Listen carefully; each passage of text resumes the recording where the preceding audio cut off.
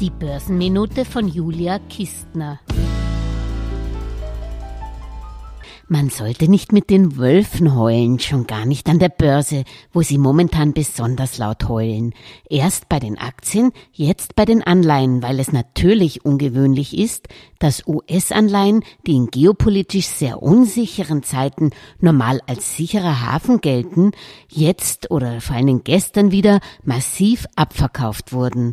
Was lernt man daraus? Nicht nur Haushalte und Unternehmen, auch Staaten dürfen sich nicht maßlos verschulden, ohne dass man ihnen irgendwann kein Geld mehr borgt. Laut Datenanbieter Bloomberg stiegen die Renditen 10-jähriger US-amerikanischer Staatsanleihen und das erstmals seit 2007 wieder über 5%. Das hat insofern eine globale Auswirkung, weil man damit auch andere Staaten und auch Unternehmen und Privatpersonen sich nicht mehr so leicht verschulden können, weil die Kredite teurer werden. Umso mehr, je geringer die Bonität der Person des Schuldners ist oder des Staates. Deshalb würde ich mehr denn je auf die Bonität der Schuldner achten, also der Anleihenemittenten. Mich nicht nur auf Staaten und Unternehmen der besten Bonitätsklasse, also Investmentgrade, beschränken, sondern auch in dieser besten Bonitätsklasse nicht an den unteren Rand gehen. Das wäre beim globalen Standard&Poor's Rating die Bewertungen A- und BBB.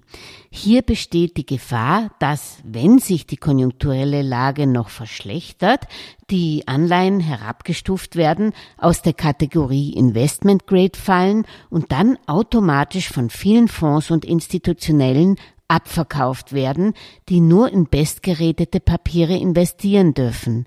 Schaut also bitte auch bei euren Anleihen-ETFs und Fonds auf die Bonität der investierten Anleihen, nachzusehen im Vorprospekt.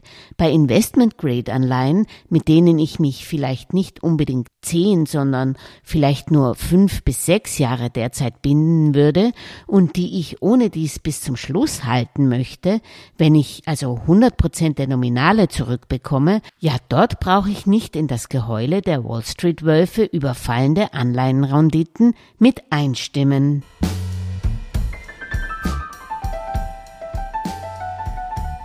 Alles Gesagte ist nur die persönliche Meinung von Julia Kistner und daher keine Anlageempfehlung und keine Rechts- und Steuerberatung. Für Verluste, die aufgrund von getroffenen Aussagen entstehen, übernimmt die Autorin Julia Kistner keine Haftung.